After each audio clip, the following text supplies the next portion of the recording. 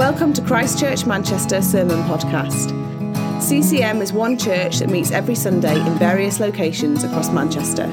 For more information about who we are or about our Sunday meetings, please visit www.christchurchmanchester.com.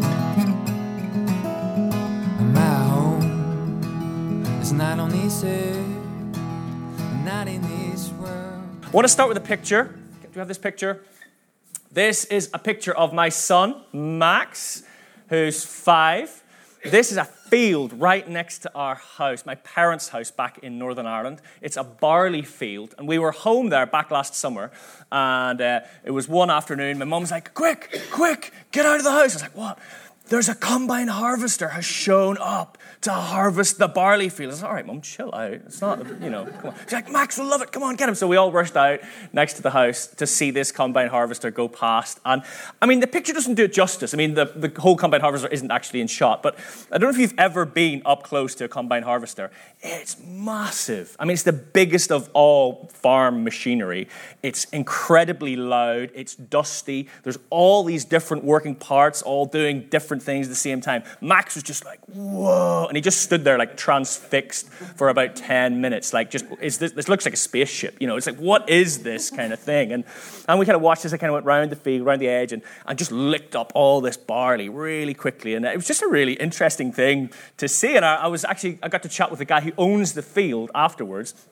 And he was telling me all about what it takes to grow barley and how they sow it and how they have to decide when to sow it and how to sow it. And then the amount of deliberation there is in when to decide when to harvest. It can't be too cold, it can't be too warm, it can't be too wet, it can't be too dry. You have to have a certain number of days of good weather. I mean, it's a real science, really, really interesting. It was really interesting just to chat to him about that. And this morning I want to talk to you about something similar because Jesus actually used a similar picture of wheat, which is very similar to barley, being harvested to describe what the kingdom of God is like in the Bible.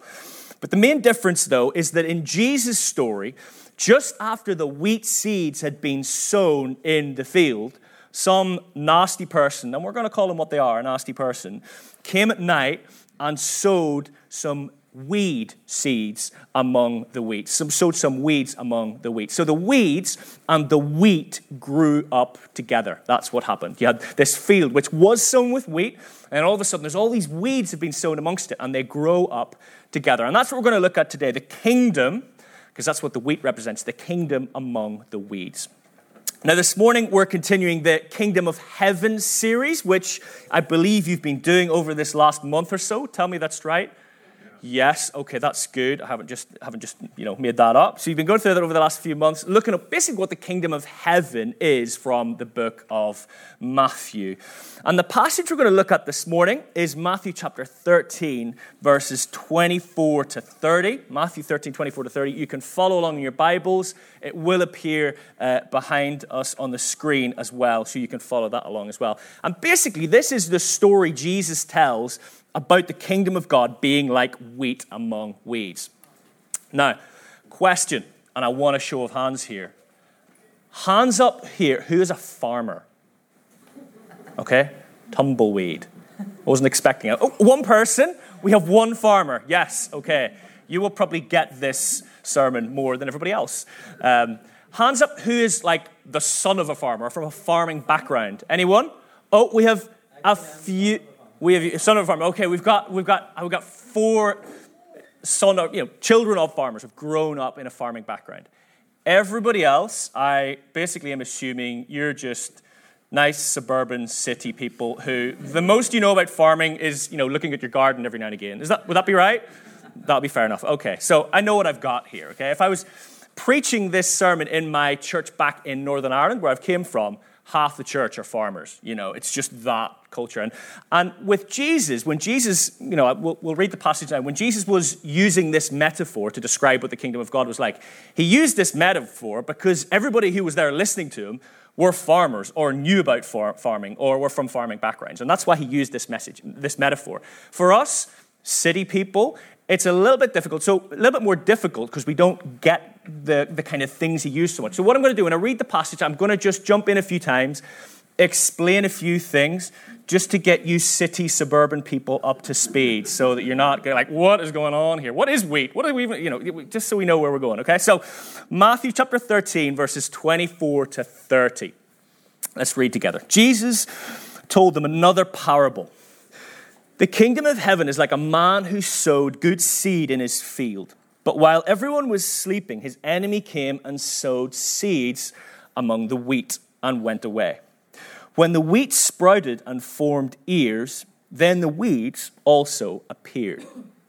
Now, the weed that would have been sown here was a weed called darnel, okay? Darnel, okay? I don't know if we've got a picture of it. Yeah, we've got a picture here. So that's what darnel is. Now, darnel is a poisonous weed.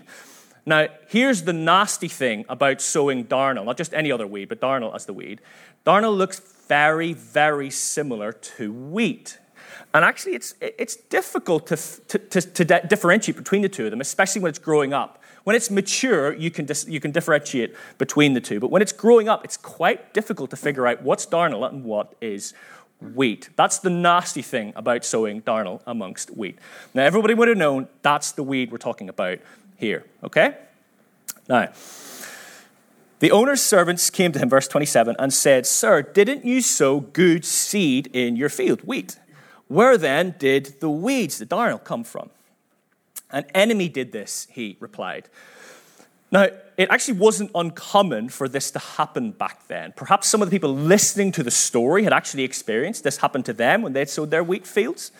If someone didn't like you, a really good way for them to get revenge on you was basically to go at nighttime, just after you'd sowed your wheat field, and just quietly sow some darnel weeds. It was a really nasty way to get back at you, because what would happen is they'd grow up, and you'd have to leave them to harvest time, and then spend way more time sorting the wheat from the weeds. And actually, back then, we know that there was specific Roman laws and legislation against this. So if you got caught doing this, you got sent to jail back then. This was a commonly known bad thing you could do against someone else.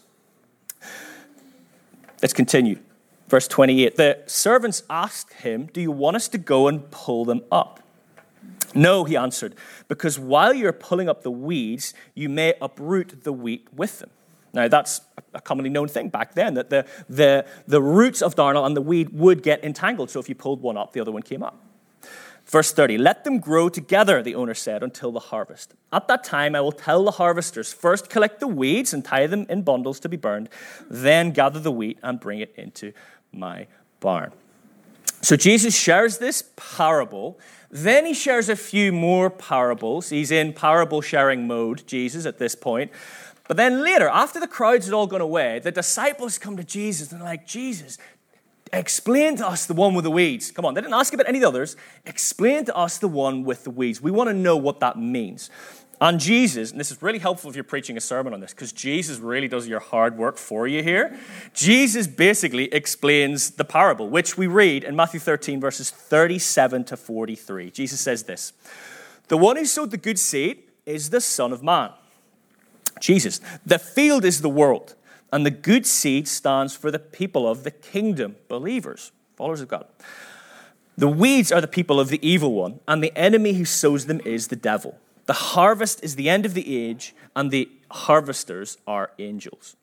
As the weeds are pulled up and burned in the fire, so it will be at the end of the age. The Son of Man will send out his angels, and they will weed out of his kingdom everything that causes sin and all who do evil. They will throw them into the blazing furnace where there will be weeping and gnashing of teeth. Then the righteous will shine like the sun in the kingdom of their Father. Whoever has ears, let them hear." So Jesus has pretty much preached my sermon for me there. He's pretty much given us exactly what everything means in this parable. So I was thinking, there's not loads for me to say right now. I could probably just sit down. Some of you would probably be happy enough if I just sat down right now, wouldn't you? Be like, okay, short service, good. But I just thought what I'd do, I mean, that is what the kingdom of God is about. That's what Jesus is saying. It's God's kingdom people are planted in a field, like God plants them there. But we have these weeds. These people who are opposed to God are also in amongst us as well. And that's what the kingdom of God is like. We're amongst other people who aren't for God, who are opposed to God. And we live in that world. We live in the midst of that reality. And that's what Jesus is saying here. Now, I was just thinking about what I wanted to share really with you off the back of this. And I think for me, there's two big implications, I think, from this passage for us as believers. And I think the first is for us that we need to stay engaged. We need to stay engaged. Now, there's a few aspects to that which I'll explain. And the second thing I want to share from this, which is an implication from this passage, is about looking forward to the harvest. You know, as believers, let's look forward to the harvest. So I'm going to just talk about those two things. Then I will actually sit down and we'll be done. But firstly, stay engaged. Now, when I went to university a while ago, shall we say, I went to University of Aberdeen, and in my first year at uni, I had loads of friends who weren't Christians. All the people in my halls, got to know them really well. I had some Christian friends as well. I went to the Christian Union, I went to church, but most of my friends were not Christians. And then gradually over the years at uni, over the 4 years I was at uni, I gradually hung out less with my non-Christian friends and more with Christian friends, until at the end of my time at university, almost all my friends were Christians and hardly any of them were non-Christians, okay? I essentially kind of gradually, without thinking, just got into a bit of a holy huddle, really. All my friends were Christians. Now, another friend of mine who was at the same university as me, she actually went to the same school as me and then went to the same university. She's from Northern Ireland. She had lots of Christian friends as well at the start of uni, but gradually, she did the opposite. She gradually began to hang out with more and more of her non-Christian friends. Eventually, she got a non-Christian boyfriend and stopped going to church that regularly, and eventually stopped going altogether. And basically, by the end of uni, I mean, to all intents and purposes, she just walked away from it all. She didn't disagree with it. She just wasn't living a life that was distinctly Christian at all. And when it comes to living in the world as Christians, we all veer towards one of two places. We either retreat into a Christian holy huddle, which is a bit like what I did at uni, or we veer towards doing that. Or on the other hand, we just become so like the world until there's just nothing distinctive about us as Christians, which is a bit like what my friend did. And this parable really helps us to see that the wheat is meant to be amongst the weeds. Verse 30 says they're to grow together. The wheat is meant to be amongst the weeds, but yet it needs to be distinct. And that's how we as believers are to be in the world. You may have heard the phrase, in the world, not of the world. Have we heard of that? That's what we're to be. Amongst the weeds, but yet distinct from them. And the way we do that, the way we are in the world, but not of the world, is to stay engaged. We're to stay engaged with the Lord, connected with Him, the vine, but also we're to stay engaged with the world around us. I remember hearing one person describe it like when they're having their quiet time. They say, look, when I pray, I have the newspaper in one hand and I have the Bible in the other hand. And what they're basically saying is it's really important that I'm connected with God and His Word, but also that I'm aware of what's going on in the world. So I'm engaged with both of those things. And I'm just going to chat about both of those, really. How do we stay engaged with the Lord and how do we stay engaged with the world? For me, the things that help me stay engaged with the Lord, they might be similar to you, is worship times, worship with other believers, like here on a Sunday. We had a worship time at our staff prayer meeting on Friday morning, which I just loved. You don't have the pressure of being at church, and if something goes wrong, it's your responsibility. You know, you can just actually worship, or you might not, but you can just, it was lovely. You know, I felt God speak to me, share a few words with me. That really helps me stay engaged with God. Quiet times, I often have my quiet time in the morning, read the Bible, pray, just ask God what He's speaking to me about. That really helps me stay engaged. Also, reading good Christian books helps me stay engaged with God. Prayer, often I'll pray in the evenings after I've got the kids to bed. I'll be honest, a lot of the time I'm so tired, my prayer is I sit down in a seat and I'm just like, God, I'm here. I'm here, you know, that like, you know, and those prayers are all right. There's some people nodding, like, yeah, I get you, you know, and I don't know what to say. You know, I'm going to pray the Lord's Prayer. That's going to cover a lot of bases, so I'm going to do that. And so, look, I'm not some holy praying for hours and hours and hours, but I do find that helpful to stay engaged with God. I find journaling helpful as well. I've got a little book. Sometimes I'll just open it up Not every day, but once a week or something, I just write out where I'm at with God. God, here's where I'm at. Here's what I'm feeling. Here's what's on my mind. Just share that with God. Just offer that to him. Again, just a way that I find helpful to stay engaged with God. I also find really helpful having worship music on when I'm cleaning the kitchen. Yes, I do clean the kitchen. Yes, quite regularly, and I'm very thorough with it. But just having some worship music on, I can just let that soak into me, those words, listen to the words. I also find having a Sabbath, a day off, really helpful. My day off is not on Sunday, because Sunday is the busiest day for me, but normally a Friday night and a Saturday morning up to the afternoon is my Sabbath. The thing that I most find helpful on my Sabbath is to turn my phone off. The longer that phone is off, the more I have space to actually reconnect with God. I also fast occasionally, although I haven't for a while, so don't for one moment think I'm super holy, but I really do find 24-hour fasts really helpful for connecting with God. Also meditating on bits of the Bible occasionally. Again, I haven't done it for a while, but really helps me when I do. Also, what I find really helps me engage with God is community group. If you think of community group, and I'm describing my own community group here, we eat together, then we study the Bible for sort of 40 minutes or so, and then we pray for 15, 20 minutes, and then just chat. And I think it's probably one of the most biblical things we do in church. Think what Jesus did. He ate with people, he did some teaching, prayer, and chatted with people, and had fellowship. I mean, it's a beautiful thing. And I'll be honest with you, there are so many times when it comes to community group, and it gets to 6:30 on a Wednesday evening, and I'm like, I do not want to go to community group. I know I'm the church leader and I know I should go, but I do not want to go. It's raining and it is dark and it is cold and there's something good on TV. I don't want to go. But when I do, I always come away feeling refreshed, challenged, helped, always blessed by doing that. And the final thing that helps me is just silence.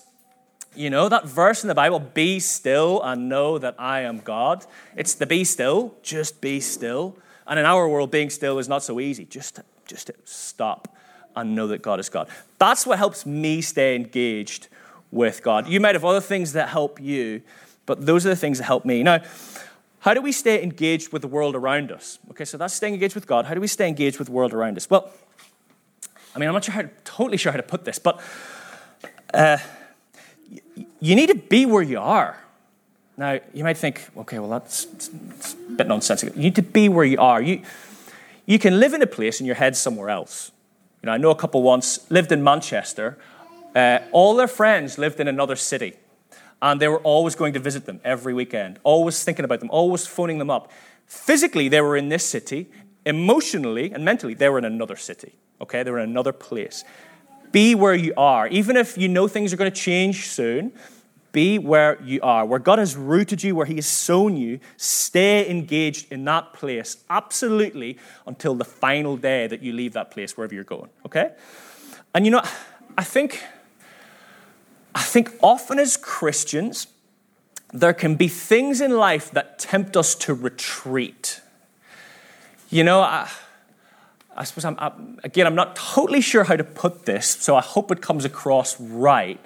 But I know for me, I can look at our area and I can see one of those really loud motorbikes that go past. The guys with the big hats on along our road, and I think our area's going downhill. Or you see one of those big Mercedes driving down, you think, I bet he's a drug dealer. Bet you he's a drug dealer. That's the only way those big swanky Mercedes around our area, the drug dealer. And you look at you think, sorry, he's going downhill. And you think, you know what? We need to get out of here because this I don't like this. I don't like this. I don't want my kids running up to this place. And there's a fear that causes us to retreat. Now, we can move house for loads of different reasons. So there's nothing against moving house, but I think sometimes if we analyze ourselves, sometimes the reason we move is fear. And we shouldn't be retreating and moving because of that. Shouldn't be our motivation. Because as Christians, we're people of faith, not fear. We're to be the difference in society. Society is completely anxious about everything, but for us to be people of faith and not fear. My sister and her husband, they live in Northern Ireland in the most beautiful, idyllic countryside location you can ever imagine. It is Little House on the Prairie. Their house, massive farmhouse, green fields all around. And we visited there over the summer, and we were like, Elizabeth, this is so nice. And the thing is, Northern Irish house prices are so low. We could sell our house and buy a farmhouse in Northern Ireland. I mean, we have land and everything. And then we're just, oh, wow, that'd be so cool, wouldn't it? And then we catch ourselves, nah, there's need in Manchester, There's brokenness. So easy to retreat in green fields. Cows aren't going to cause you any problems. But we need to be where the problems are. We need to be where there's issues. We need to be where there's darkness, What does it say in the Bible? We're the salt of the earth. But if the salt loses its saltiness, it's no good. We all believe that. But if the salt all decides to move to the suburbs or the countryside, it's not much good there either, is it? We've got to stay where we are. We're useful as Christians when we are close to brokenness, not far from it. We are useful as Christians when we are close to brokenness, not far from it. So here's some things I think are helpful when it comes to staying engaged with the world. First thing, talk to your neighbors, okay? Now, I have this thing where I bring Max to school. I bring Max to school most mornings, about 8:30, bring him to school. And then when I'm coming back from school, all my neighbors are walking back at the same time. And I have this thing where one of my neighbors will be walking in front of me. I'm like, I can't be bothered talking to them. So I walk a bit slower so I don't have to pass them. I don't know if you ever had that. And I'm like, no, I should actually be pushing out and talking to my neighbors, engaging with them, asking them questions, being proactive. Also, another thing we can do in terms of engaging with the world, real simply, is to eat with people who aren't believers. Eat with people who aren't believers. We've had our neighbors over for dinner from one side. We haven't had our neighbors from our other side over. I think it's because they're Muslims, and we're quite nervous about halal and that whole kind of thing. But I think we just got to push through that and say, look, we've Googled some stuff. It's halal. You're fine. I think we're using that as a bit of excuse, to be honest. And I think also another thing we can do to engage with the world is go for faith conversations. Not to be embarrassed to just say to someone, hey, look, do you have a faith? Or what do you believe? Or what's your belief in life? And we had one of Max's school friends, his dad and the little girl from his class came over last week. And we just, within about 10 minutes, we're chatting about, who Jesus was and stuff. And he was well up for the conversation. It was just a really good conversation. And he went away being like, you know what, Andy, that's some really interesting stuff we've talked about. That's really made me think.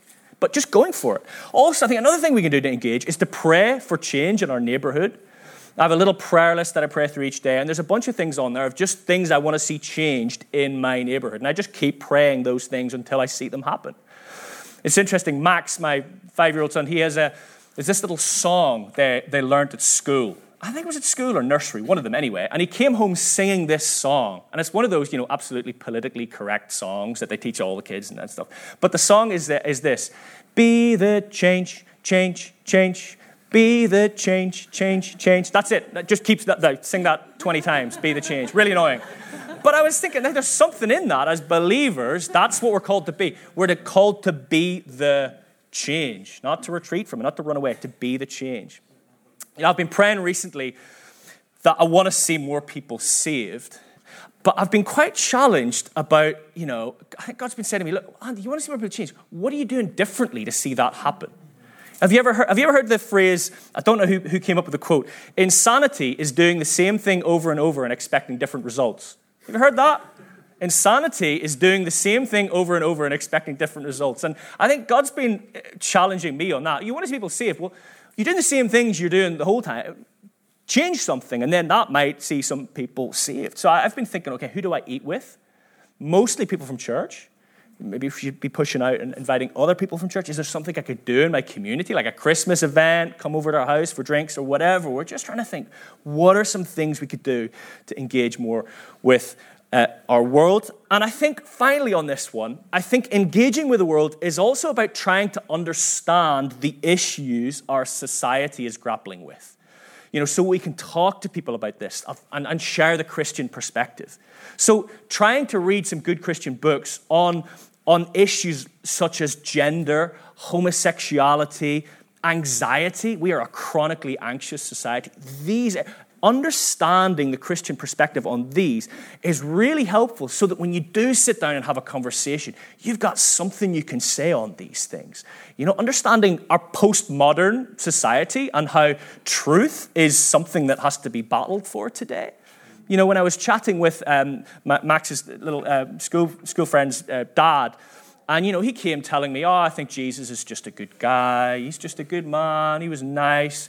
And I was like, yeah, well, the reason you believe that is because you have been brought up in the postmodern mindset that your truth is good for you and everybody else's truth is fine. But the reality is there's truth or it's not true. One or the other. So Jesus was either a liar if he said the things he did, or else he's the Son of God. You don't get to choose anything in between. He was like, Andy, that's brilliant. That's brilliant. I mean, he thought I was the wisest thing ever, but I mean, that's just general kind of, you read a little bit, you understand a little bit. So that's how we engage our world. Ultimately, what do we want to see? We want to see people come to know the Lord. We want to see people from our community get saved. The church father, St. Augustine, in the 4th century, said this about this parable. He said, those who are weeds today may be wheat tomorrow. And that is what we want to see. Weeds turning into wheat. That's what we want to see. And I think a very important part of it is staying engaged. Point 2, much shorter, I promise, is look to the harvest. Look forward to the harvest. Now, we've got another picture of me. This is me on one of my dad's little tractors. This is our farm, the one that I grew up on about 7 years ago. I went home for a week to help my dad with the harvest. Now, the harvest is every October. The whole of October, my dad has to harvest 300 to 400 tons of apples. And he gets a load of Eastern Europeans. He flies them over, 15 or 20 of them. They pick the apples, and we do it all in 1 month. It is so much hustle and bustle around the farm, so much activity. My dad works 15-hour days for an entire month. It was one bit of farming that I actually really loved, that whole harvest time. And then you get to the end of October, my dad's just getting to that point, and all those tons of apples, they're in the barn, they're stored away, and my dad puts his feet up and he rests, and he's like, yes. It's honestly, you see my dad at this time of the year, it's like the picture of satisfaction. He's just like, yes, I am done. I have finished. And you know, one day the Lord is going to return and there's going to be a harvest. Okay, there's going to be a harvest. Those who follow the Lord are going to go and be with him in heaven. We're going to be harvested into God's house. And I love the way it's put there at the end of the passage, at the very last verse. Then the righteous will shine like the sun in the kingdom of their Father. Isn't that a lovely picture? You know, we're going to shine like the sun in the kingdom of our Father. That's the hope we have. And then the other thing we have here is that those who are opposed to him are going to be eternally separated from him, which is incredibly sad. Incredibly sad. Now, we can look at this and be like, is the images here about blazing fire and gnashing of teeth, is this metaphorical or is it not? I think we can all agree that it's not going to be good, okay? I think it's not going to be good. And I think with heaven and hell, I mean, it's really hard for us to get our heads around heaven and hell because we've nothing to compare it to. Absolutely nothing comes close. Like, I think the easiest way to get our heads around heaven and hell is if you imagine this world without anything good in it. Anything good in it. So like no joy, no happiness, no love, no friendship, no, seeing a nice sunshine in the morning, eating a lovely meal, all the things that bring joy. Anything, all of that removed, okay, that's probably the closest picture you'll get of what hell is like. There's nothing of God, there's nothing of God's gifts or his goodness there, okay? Now, on the other hand, if you want to imagine what heaven looks like, imagine this world with everything bad removed. Now, everything good is still there, but everything bad is removed. Okay, so no depression, no anxiety, no sickness, no ill health, no bullying, the list goes on and on. Everything gone, and God is there in the midst. We don't need to pray, we don't need to go to church because he's right there, and we have that for eternity. That is what the closest picture we get to what heaven is like. And that's what's going to happen. When God's harvest comes, we're going to get harvested to that place. And that is just phenomenal. I mean, amazing. Absolutely amazing. And it's why sometimes when I get to the end of services, I say, we're going to go to heaven. Isn't that exciting? And everyone looks at me kind of like, yeah. But there's that difficulty of like, it's hard to imagine what it's like. But it is going to be absolutely amazing. And the reality is, if it wasn't for Jesus, in this story, we'd all be weeds. because we all have sin and evil inside of us.